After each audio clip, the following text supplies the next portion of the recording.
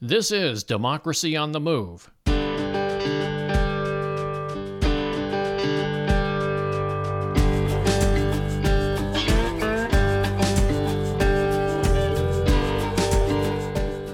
Democracy on the Move is a podcast tribute to the people and organizations who dare to reimagine our nation and drive it toward its true principles of democracy.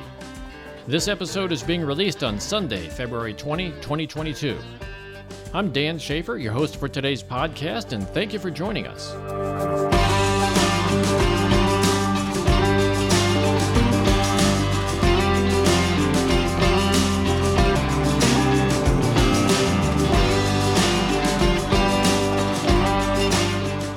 In this episode, we'll talk with Dr. Michael Carson about wokeism. But before we get started, I have an announcement from the League of Women Voters.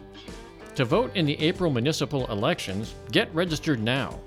Deadline to register here in Missouri is March 9th. Check your own state for your deadline to register. Request your absentee ballot now if you will not be able to vote in person on Election Day. The League of Women Voters of Metro St. Louis wants every voice to be heard in elections and is here to help you. If you have any questions about elections, how to register, or how to request an absentee ballot, ask the League. You can contact the St. Louis chapter of the League of Women Voters at lwvstl.org.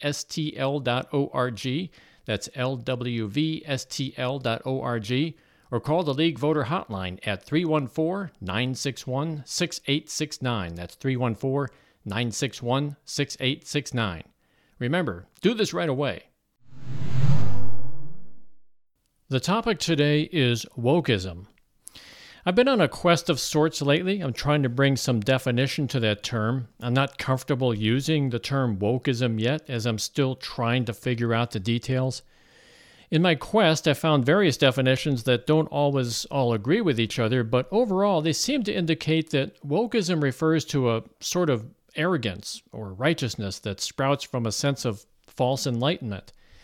I mean, it's like walking up to a semi-pro golfer and saying, "Hey, I watched Tiger Woods on TV, so now I'm going to show you how to play golf." But the concept of wokeism goes much deeper than golf. It goes deep into the soul of America, where a history that's often cruel, unfair, and unjust tries to reconcile with what we desire to be a modern, just society. The concept speaks of systemic racism and critical race theory as it tries to grapple with a shifting demographic where the rule by old white men is no longer a given, thus plunging our society into a territory that frightens the current power structure. The term wokeism itself is derived from the word woke, which used to refer to an enlightened person, a good thing, really. But our collective lexicon is never static. It's always changing, and terms like woke, as so many other terms in our history, have evolved to mean something less than virtuous. So to help us understand wokeism, we're joined by Dr. Michael Carson. Dr. Carson teaches at the University of Denver's Graduate School of Professional Psychology. He has practiced clinical and forensic psychology for 25 years before entering academia. He's authored or co-authored several books on psychology, and he has written dozens of short yet highly informative articles for Psychology Today, the world's largest mental health and behavioral science destination online, exclusively dedicated to the study of human behavior. So, Dr. Carson, thank you for joining us and welcome to the program. Thank you. Glad to be here. Good. So in my research, I happened to come across the article that you wrote in Psychology Today, and it caught my attention. The article is called The Psychology of Wokeism, and the subtitle is Hate Requires Obliteration of Context. If I read it correctly, the direction of the article is to identify one of the key components, if not the key component of wokeism is, surprisingly to me anyways, hatred and intolerance. And this is a part that really confuses me because I always thought that people who are woke, in the original sense of the word, renounce hatred and intolerance. Yet here we are, talking about hatred and intolerance associated with being woke. So you started the article with a positive sense of the term woke, saying that, quote, "A woke culture would be a pleasure to live in for everyone." So let's start at that point. What is the woke culture, and walk us through how it evolved into hatred? Well, wokeness first was a term in Black communities to talk about a transitional process that was often observed where individuals instead of getting along with an oppressive regime, would start to wake up and see what was happening. And this, of course, brought up a lot of conflicting feelings because one wants to assume that the world is a good place and that it has good intentions. Mm-hmm. But wokeness became a term applied to waking up to these kinds of injustices and unfairnesses in life. And wokeness was, became more widespread term in the 60s and 70s when people were talking about becoming aware of systems of oppression and Mm-hmm. marginalization in society in a larger extent. Applying it as a psychologist, wokeness could be seen as a way of relating to rather than trying to exclude or shut up marginalized aspects of any system. And the reason I think a woke world would be good for everyone is that we all have parts of ourselves or aspects of our own functioning that we're ambivalent about, and sometimes we marginalize rather than welcome. Mm-hmm. But how did it turn? How did it turn though? Because I mean, that seems like very positive attributes that you're identifying here, but it turned at some point, right? Yeah, and the way this has been a long, long story in the history of oppression and fighting against oppression. I think William Blake wrote a poem about, do you want to take the tyrant's place or do you want to put an end to tyranny? I think that it was embedded in the thinking that led to the American Revolution. Are we going to set up our own system of aristocracy, or are we going to try to create a democratic culture? And as woke individuals became more empowered, especially lately with a kind of change in America's attitude towards progressive politics, as they became more empowered, are they going to use that power to get a seat at the table, or are they going to use that power to get a seat at the head of the table and take over the table? Mm-hmm.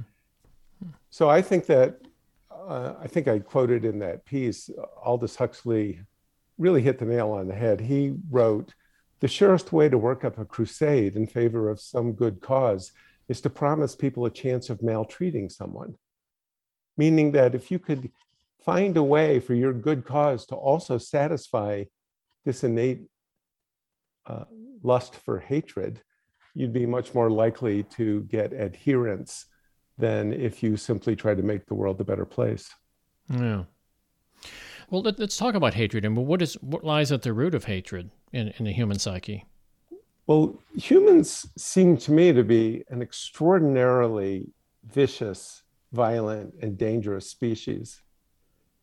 A shark will leave you alone if it's not provoked or very hungry, but a human might kill you for sport.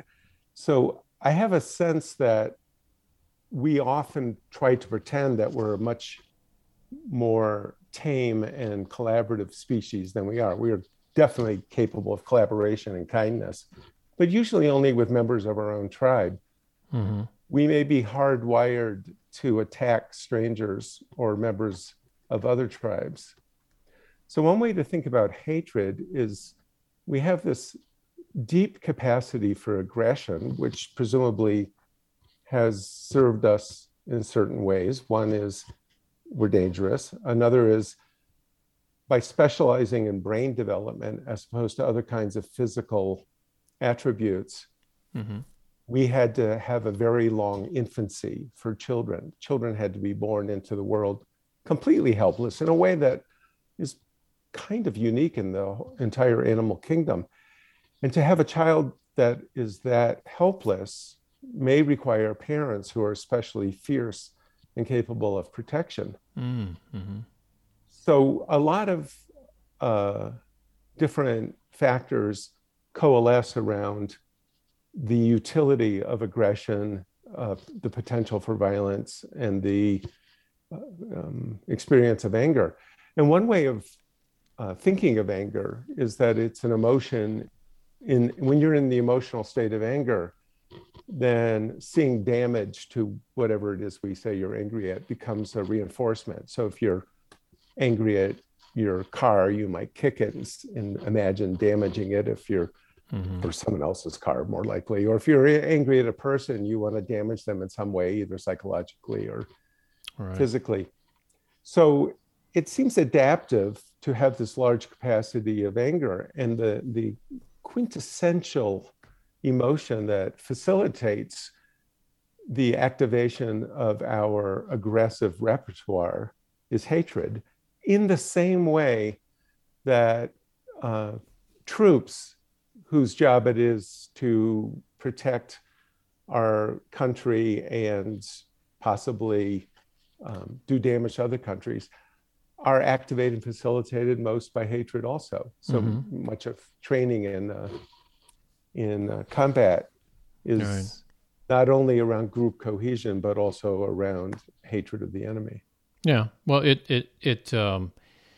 my theory is that nobody really likes to admit to having the emotion of hatred. So if you can dehumanize a person or a group of people to a point where you don't really feel like it's expression of hatred, it's just it becomes more acceptable, I guess. Maybe you can sleep better at night knowing that you've done something to someone or some group of people because they were, I don't know, it's like the Old West, like the Wild West. The Native Americans were called savages because it was a way of dehumanizing them, and it made it easier, perhaps, to express hatred and to commit essentially genocide at that point. I totally agree with that. I would add something to it. I mean, I agree with the part that we feel better about hatred if we imagine the people we hate to be evil or inhuman. But I also think, even adding to that if you relate to another person, it's very hard to hate them. If you see them in the context of their own lives behaving according to something that makes sense for them. So one of the ways we facilitate our expression of hatred is to dehumanize people, not just because we're uncomfortable with hating, but also because if you understand that other people are also waking up in the morning trying to do what's best for themselves and their family, and led by forces in their lives that make sense to them, it's very difficult to hate someone then. Yeah. One of the old strategies for dealing, there was some terrorists kidnapped a bus in the Middle East and were going to kill all the people on the bus. And apparently, this may be folklore, but apparently one of the victims started talking about his family and his job and his children and humanized himself to them, and they killed all the other people, but they couldn't bring themselves to kill him. And there's this kind of general sense that violence is always facilitated by dehumanization. Yeah. That might, just taking the opposite approach here and going down a diverting path here. What's that called? The Stockholm syndrome, where the people who are being victimized reach out to the people, to the perpetrators, basically, to try to humanize themselves to the perpetrators, so that that exact scenario happens. That suddenly there's this relationship that develops, and then you start feeling for that person. You can no longer hate them, and therefore you can no longer bring yourself to commit harm to them. That may be. I think Stockholm syndrome may also relate, though, to what it's like to relate to somebody who has a lot of power over you. And it may be that you then are impelled to see them positively and to look up to them. There's an old story of Stalin starving Ukraine into submission, strangely relevant today. Yeah. And the other commissars telling Stalin, if you want the Ukrainians to love you, you should feed them. And Stalin laughs at them and says, you don't really understand anything about the animal kingdom. He brought in a chicken and plucked its feathers, I guess, in a way that were very painful, and then threw the chicken on the ground, and the chicken runs up and rubs itself against its boot in an act of love. And Stalin said that's how you get people to love you, is by mistreating them. Yeah. I kind of heard that same story, and again, I'm digressing, but I thought wasn't that yet just prior to World War II, because I think he wanted the Ukrainians to participate in fighting, and they were still reluctant because they had been so mistreated. But I may be wrong about that. That's who knows? But there is, we often see in abused children an enhanced loyalty and love of the abuser, and it may be that there is a built-in way of reacting to people who have a tremendous amount of power of you, to see them in the best possible light, and to try to get close to them. So getting back to wokeism, then, is it blindness then on the part of the person who's trying to be woke, that they turn into the object of the thing that they despise? I mean, it's one thing to be aware of culture and class disparities, but it's quite another to feel empowered to police it without any sort of introspection. Yeah, I think there are two major issues. One is, it's human nature to want to have a tremendous amount of power, to have your way, and to bend other people to your will. We often give ourselves a license to do that if we believe we're incapable of it. So part of the political messaging lately has been that if you're a person of color, say, or a woman, or in some ways identified as oppressed, you can't possibly be an oppressor. And this becomes a license for tyranny of other people having given yourself that excuse. Now, of course, other people have other excuses. Some people think that because of their religious identification, they're incapable of being the bad guy in any story. And some people think because, their place in their family, for example, they might be incapable. But once people decide that they're incapable of being the bad guy in any story, keep your distance. Yeah. And the other thing for me is, it's what I've been calling smuggling lately, which is, we create a blockade around ourselves to keep our worst impulses from getting out. And the ships in the blockade always fly some pro-social flag, like morality or Christianity or, Judaism, or whatever we identify with. That's the good reason why we don't let our worst impulses get out. But then we find vessels that can run the blockade because they're flying the same flag, and we smuggle our hatred and our negative, our worst impulses on board any vessel that can get through. And so it's not uncommon to, see, for example, I think a lot of Christians feel about Christianity the way I feel about social justice, which is deeply proud of its core philosophy, but also dismayed at the way it can sometimes be a camouflage for hurting people under various arguments or conceptions. And it's quite natural, I think, for us to express our hatred in a way that is disguised as something positive. That's the second half of that Aldous Huxley quote is, to behave badly and call your bad behavior righteous indignation is the most delicious of moral treats. Oh, yeah. Kind of shows the hypocrisy in it as well. Yeah. So let's talk a little bit more. Well, there's this thing that I'm uncomfortable with. It's another term. I think it's related to wokeism. I'm trying to figure out, where it fits on the wokeism spectrum.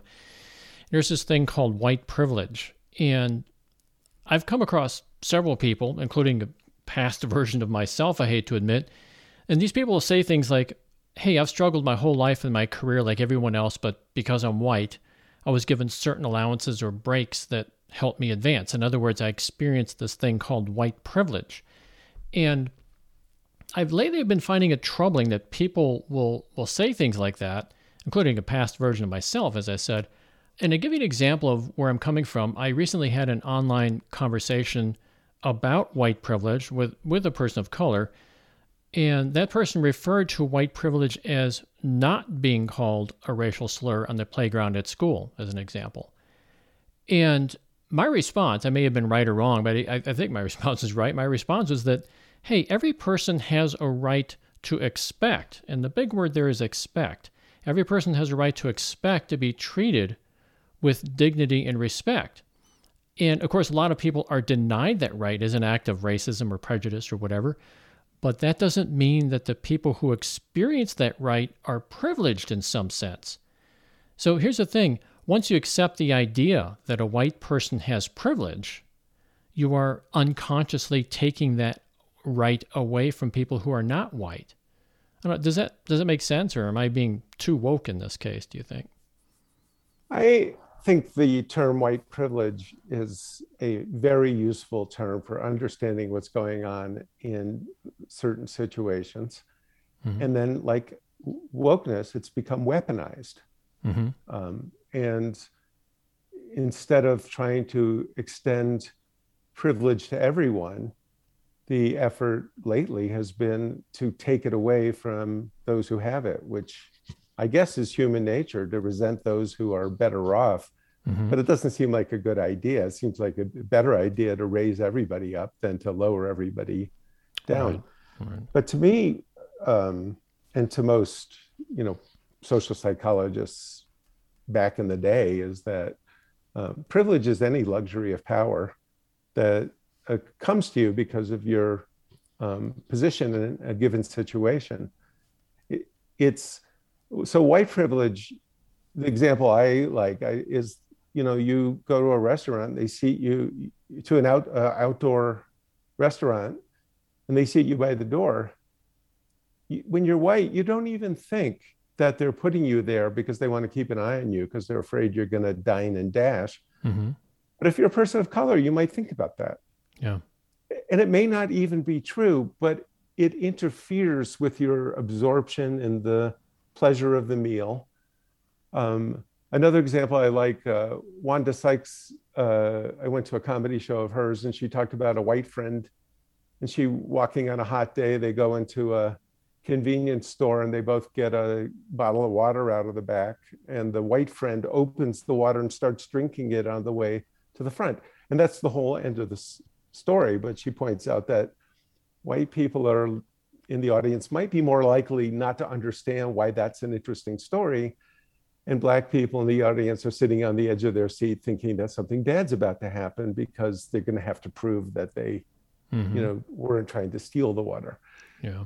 So in some ways, one of the greatest luxuries of privilege in any situation is not having to think about things like whether you belong where you are, Mm-hmm. whether you fit in.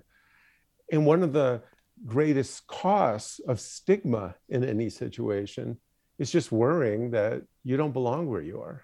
Yeah. So I for one think that there's white privilege and there's Black privilege and there's every other kind of privilege. But it's also true, in my opinion, that white privilege operates in many more situations than Black privilege does, and especially true that it operates in many more of the situations that confer economic advantages. But what happened with privilege what happened with wokeness happened with privilege, which it stopped being a way of understanding what's happening on a particular occasion and became a permanent stain on your character that, like you've had somehow this cumulative advantages, and that there's this kind of fantasy that, white people just have every red carpet laid out for them, and brown and Black people are struggling, to climb. And I think if you keep it situational, it makes a lot more sense and is a lot more useful concept. But when you abstract it from its situations, then it has all those characteristics we talked about that facilitate hatred, which is then you can just really get angry at somebody for being white. Yeah. So let's talk a little bit about social justice. There was one question I had, if you could draw some of the parallels between social justice at the societal level versus a family level and an individual level, and how this might tie into our discussion about wokeism. So social justice just means fairness outside the courtroom. Criminal justice is in a courtroom, civil justice is in a courtroom, and social justice just means fairness outside the courtroom. It doesn't seem like a controversial term until it gets weaponized. Right. But so social justice is often brought up as an antidote when in a society certain people are either oppressed or marginalized. And I think it's really interesting to think about how families often oppress and marginalize certain people, but even more likely certain behaviors or certain ways of being get marginalized or oppressed in families. So for example, some families are very bad with weakness, some are very bad with success, some are very bad with sexuality, and some are very bad with aggression. And they can marginalize and oppress those aspects of family members. And then individuals, just on our own, we have a whole psychology going on inside of us, and certain aspects of ourselves get oppressed or marginalized. So you might dump on yourself for, liking high calorie food, or you might dump on yourself for wanting to get a certain kind of gift for yourself or car, or your own way of expressing sexuality or competition. All these things we can marginalize in ourselves. So I often think with my colleagues who are working on a more societal level, that they're trying to do in society what I'm trying to do, training people to work with individuals, which is to accept and welcome all the parts of the self for the individual in a parallel way that a healthy society would welcome and try to integrate all of the different people in the social realm. But when it comes to things like hatred, one of the words of wisdom I've heard in the past is that when you have a sense of hatred for someone else, you're actually seeing a reflection of something in yourself that you don't like. Is there any truth? Totally agree. Well, I don't know if it's true, but I totally agree. George Eliot wrote in Middlemarch, a man likes to assume superiority over himself by holding up his own bad example and sermonizing on it. And that's not exactly hatred, but it does capture that reason for why we're putting other things down and warning against them, as often there's something in ourselves there. And it does, fit with this wokeism mentality that this, war against tyranny is a war against an eternal desire to tyrannize others. Yeah. Well, that's where I was getting at with wokeism then, because you take a person who's making that transition from woke to wokeism, if you can allow me to get away with that lexicon there. And in other words, you're making this transition from being enlightened to, sort of exploring their side of hatred. And what you end up with is someone that is upset about other people that hate, right? Racism, or hate for prejudice, or hate or racism or whatever. And then they don't like that. So they basically become an anti-racist, I guess, for lack of a better term, which is the transition then to wokeism. Am I connecting those dots correctly in my head? Yeah, I don't think that's necessarily the primary expression of hatred and wokeism. I think it's human nature to enjoy making other people cower in front of you.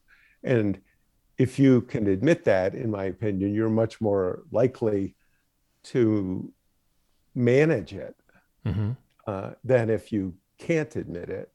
And so this posturing of being harmless and a do-gooder and only interested in what's best for people, in my opinion, is what gives free rein to all the hatred that we see now in the woke subsystems. Okay. And I guess one of the arsenals, or one of the weapons in their arsenal of the wokeism person would be what they call cancel culture, right? Where they Yes. crusade against somebody because that person said something wrong, either intentionally or otherwise, or maybe they didn't even say it wrong, but it was interpreted by these wokeism police force, if you'll pardon the expression, to be wrong, and then they suddenly find themselves in the wrong end of things. Yeah, I agree. I think, it's fair to say, I believe that all cultures are cancel cultures in the sense that every culture, however small or however large, has certain rules of behavior they expect. And if you don't follow the rules, you get sent a pretty clear message that you need to straighten up and fly right, or make yourself scarce. The viciousness of it with the current cancel culture among the wokeism crowd is what's highly noticeable to me. And I also think that what's unusual about it, or what fosters it, is that the typical progressive is in a very difficult position now. The typical progressive doesn't really want to speak up and get canceled themselves. Mm-hmm. So, I have a sense that the number of really true believers in communism or Maoism or even Nazism were pretty small. And what led to those becoming such pathological societies was that you couldn't speak up against them anymore. So the thing that, I'm really concerned about is the silencing of the majority who thinks that people are overreacting. Mm-hmm.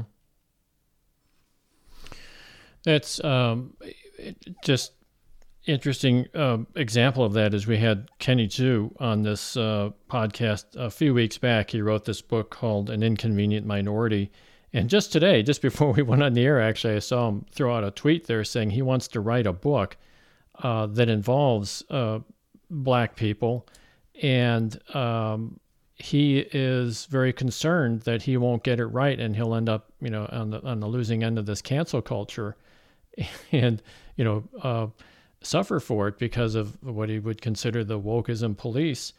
My response to him was, go ahead and go for it, because, you can't live in that fear. Otherwise, I think, like you say, you give too much power. You see too much power to what I would think would turn out to be somewhat of a minority of people. Yeah, the Foundation for Individual Rights in Education found that a quarter of all college students, mainly people on the left, say that it's okay to use violence to keep someone from speaking on campus. That's an amazing statistic. But the reason I thought of it is because it's easy to tell someone, good, then you should go ahead and speak on campus, but it's kind of scary. And what it needs is university administrators to stand up and say that academic freedom of expression is still a core value of universities and will be defended. But every university is afraid of getting canceled, losing students, losing funding, and losing supporters. So every university administrators are standing aside and letting things happen. Yeah. Wow. Wasn't there this thing called the tolerance paradox? Have you ever heard of that?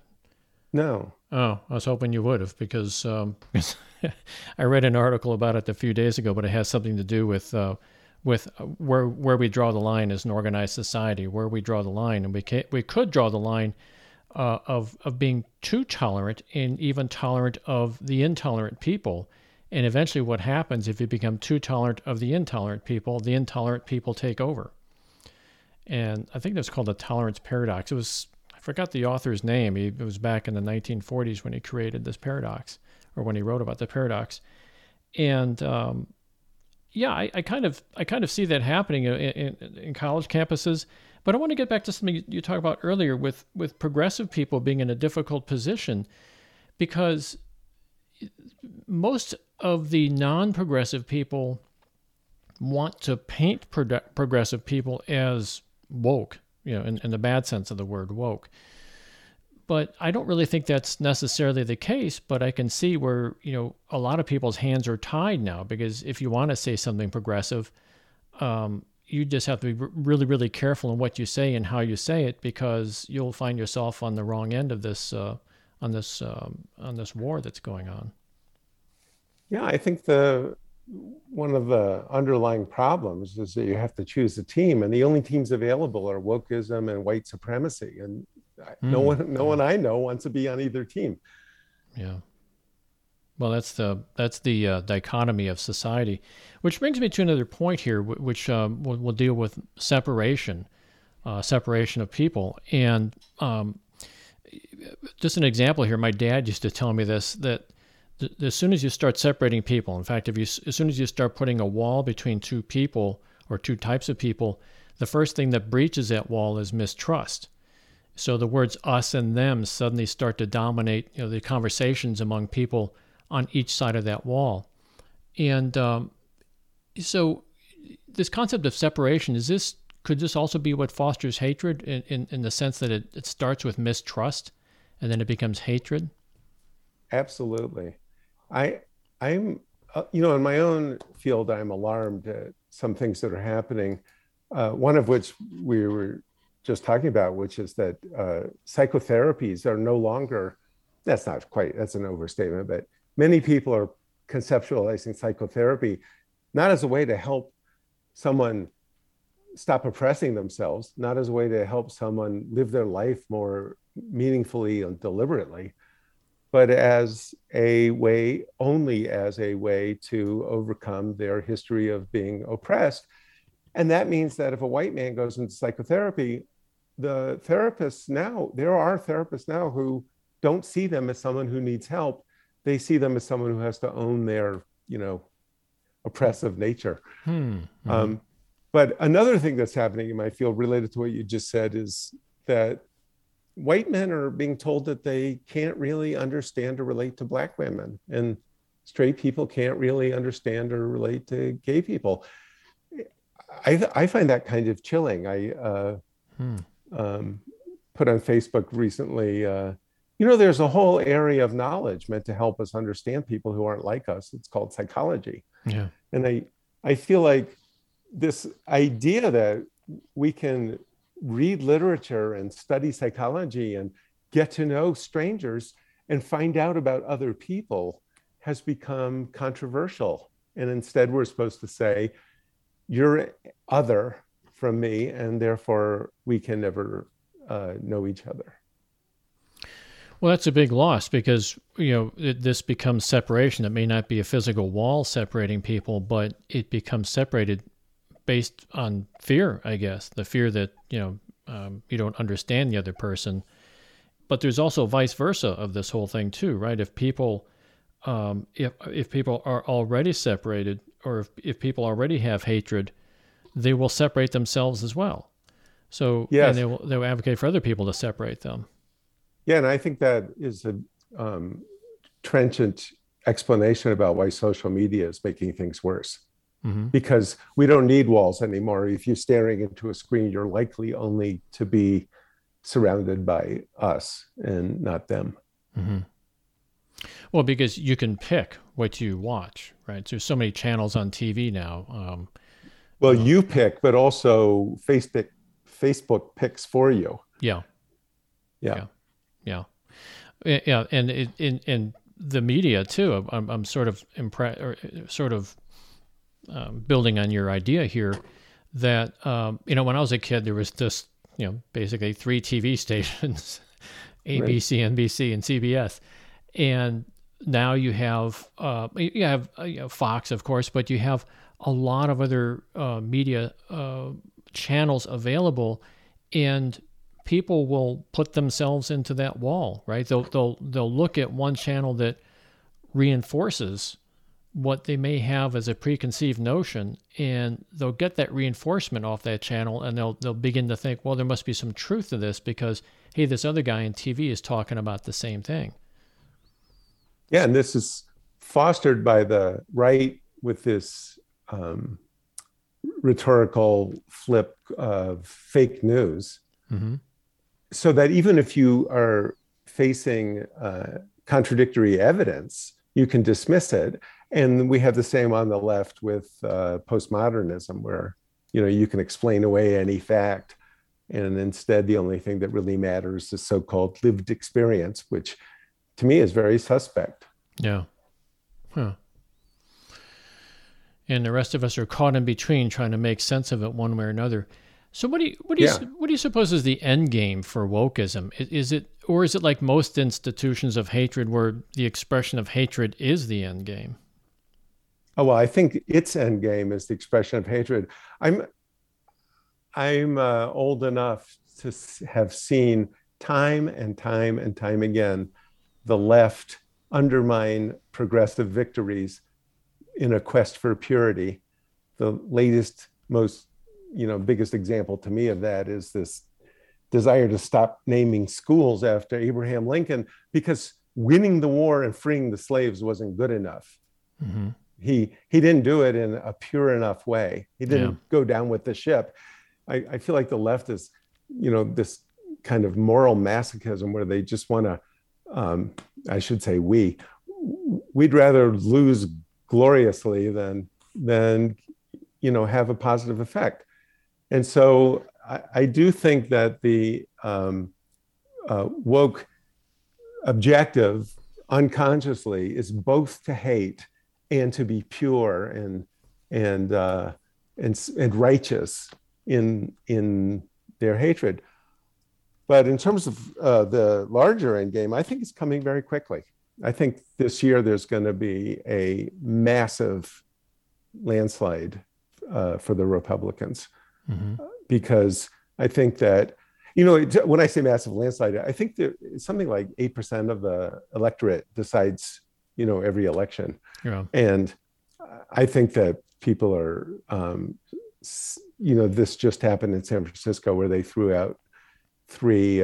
recalled three school board members who were more worried about schools being named after George Washington than they were about getting the schools open during the pandemic.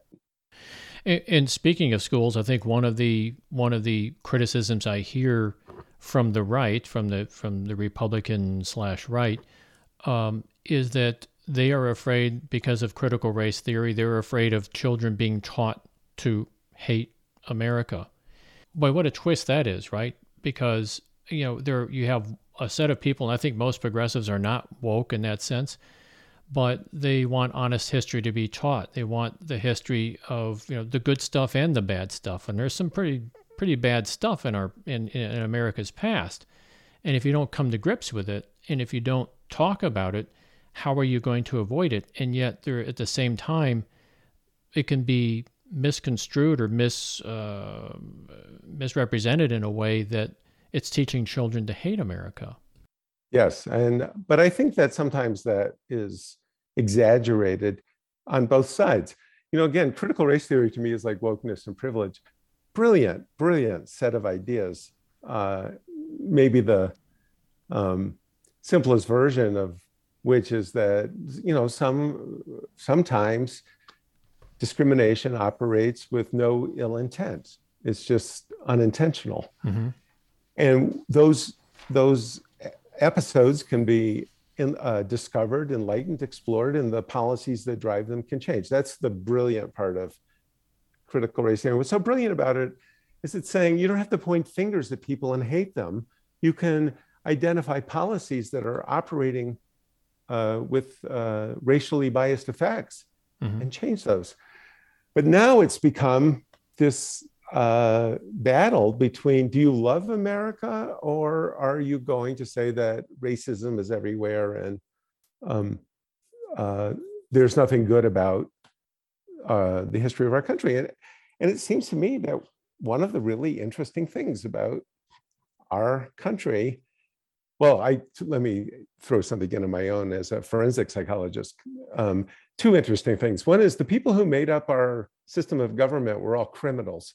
I think that's worth reflecting on at some point when you wonder why so much of the Bill of Rights is about the rights of criminals and subpoena power and things like that. I think the fact that they were all criminals gave them a different kind of mindset about how to protect citizens from the criminal justice system. But the other thing that I think is so interesting is that they were slave owners. And instead of saying that, well, that must mean that they're all bad people because they own slaves, I think it's maybe deeper than that and more interesting than that about how they became so acutely aware of how power can be misused and why checks and balances are so important. Yeah. Well, yeah, I think you have to take everything in context too. And also, from what I understand of the founding fathers, yes, they were criminals because they knew that if they were captured by the Brits, they would have been hung. Yes. Yeah. I can see where that the whole argument comes from. Yeah, so there is this purity that you talk about. There's this hatred, purity, righteousness, and power. Boy, oh boy! I mean, that could describe the wokeism person as well as a racist person, correct? I mean, they're kind of like being painted, maybe different brushes, but kind of the same color, though, isn't it? Yeah, I think that there is a kind of woke zealot who puts people in boxes, labels them privileged, then treats them badly. Yeah. And that is substantially different from racism in the sense that you can pass if you're privileged. And the way progressives currently are passing is by saying they own their privilege and that they're, imperfect allies and all these other ways of abasing themselves. Mm-hmm. But it's the same fundamental human motivation of finding bad people and just going to town on them. Yeah. Well, a couple of questions remain here. We're starting to run up on the end of time here, but I wanted to ask you a question because I know this is in your resume and you mentioned it a couple of times. What is forensic psychology, just out of curiosity? Forensic psychology is applying psychology to the court system. Mm-hmm.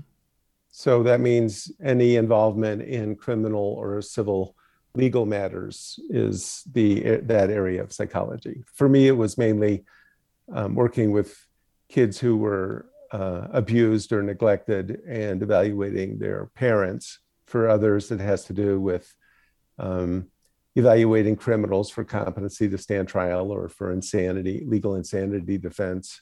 And for others, it might be assessing psychological injury after an accident of some sort. Oh, okay. Because I saw that term and I was just sort of curious about that. I had this impression that you were also involved in the investigation side of things, but I guess you're more involved in somewhat investigation, right? You're trying to find out context to everything. Yes, but the main meaning of forensic is simply court related. Oh, okay. Okay. So do you have any final thoughts on the topic of wokeism? Well, for me, the issue is, what does the word we mean when we say we the people, or we say, who's in our tribe? And I would hope that our ongoing effort is to expand the sense of tribe as much as possible. And then how expansive it should be remains political, economic, and social matter. It's nice to say to include all humanity. That's the direction I think we'd like to go in, but it doesn't really seem realistic to try to include all humanity in a we. For example, we all pay taxes and we can't necessarily afford to distribute the welfare, mm-hmm. worldwide, but maybe everybody in America could become a we. That would be a nice thing. That was sort of the idea in the Constitution, with the notable exception of slaves and American Indians. Mm-hmm. But I think examining and exploring what's meant by we is a route to understanding what's wrong with wokeism, which is they don't mean you and me, Dan. Mm-hmm. And what's wrong with racism and oppression and white supremacy is that they also don't mean anything like most people. And that's a complicated and difficult path to follow. But I do think that simple idea of Obama's expression of, it's not red and blue, it's America, that would get us a lot in the direction of, solving some of this divisiveness and separation. But there's power in divisiveness. I mean, I hear what you're saying, and I would certainly like to think most Americans would think of themselves as part of a tribe, of their own tribe. And in fact, my wife is from the Netherlands, and one of the things that she observed is every time we start a football game or a baseball game or whatever, she loves the national anthem. And and part of it is because, as I told her in the beginning, it's like we may be on different teams. We may, our city, St. Louis might be playing against Cincinnati or something like that. But at the end of the day, or should I say at the beginning of the game, we all stand together. We're all one, and we sing the national anthem together, and that makes us all the same tribe, even though we have these little divisions between us. And that's a thrill, really. And I think that is a good place I think we should go for. Yeah, it's just more complicated for us. One of the things you notice about the Netherlands, of course, is that they're almost all Dutch. And it's not just that they all speak Dutch. They're the only people who speak Dutch. And I know you can say the same about Norway, many, many other countries. America's really different in that respect. We really are, it's our strength, but it also is a, red flag for hatred. Yeah. So let's wrap it up here with our call to action. You do a lot of publishing. You publish a lot of books. Is there any places that people can go to catch up on some of your writing and some of your books, perhaps? Well, my books are mainly technical work for clinicians. So my blog on Psychology Today is a place where I'm trying to write for a wider audience, and most of my ideas are up on that blog. Okay. Yeah, I've seen your articles there, and the one that we're talking about for this discussion here was, I would say it's a fairly short read, but I got to tell you, I really enjoyed it, and that's why I wanted to get a hold of you to try to get you on the podcast here. I'm also researching other material. There's this book by I don't know if you ever heard of John McWhorter. I just finished it, Woke Racism. Oh yeah, Woke Racism. I am trying to hack my way through that book because I find myself having to read the same paragraph sometimes, 2 or 3 times to absorb it because it's pretty compact. And he kind of has this theory that wokeism is more of a religion in a sense.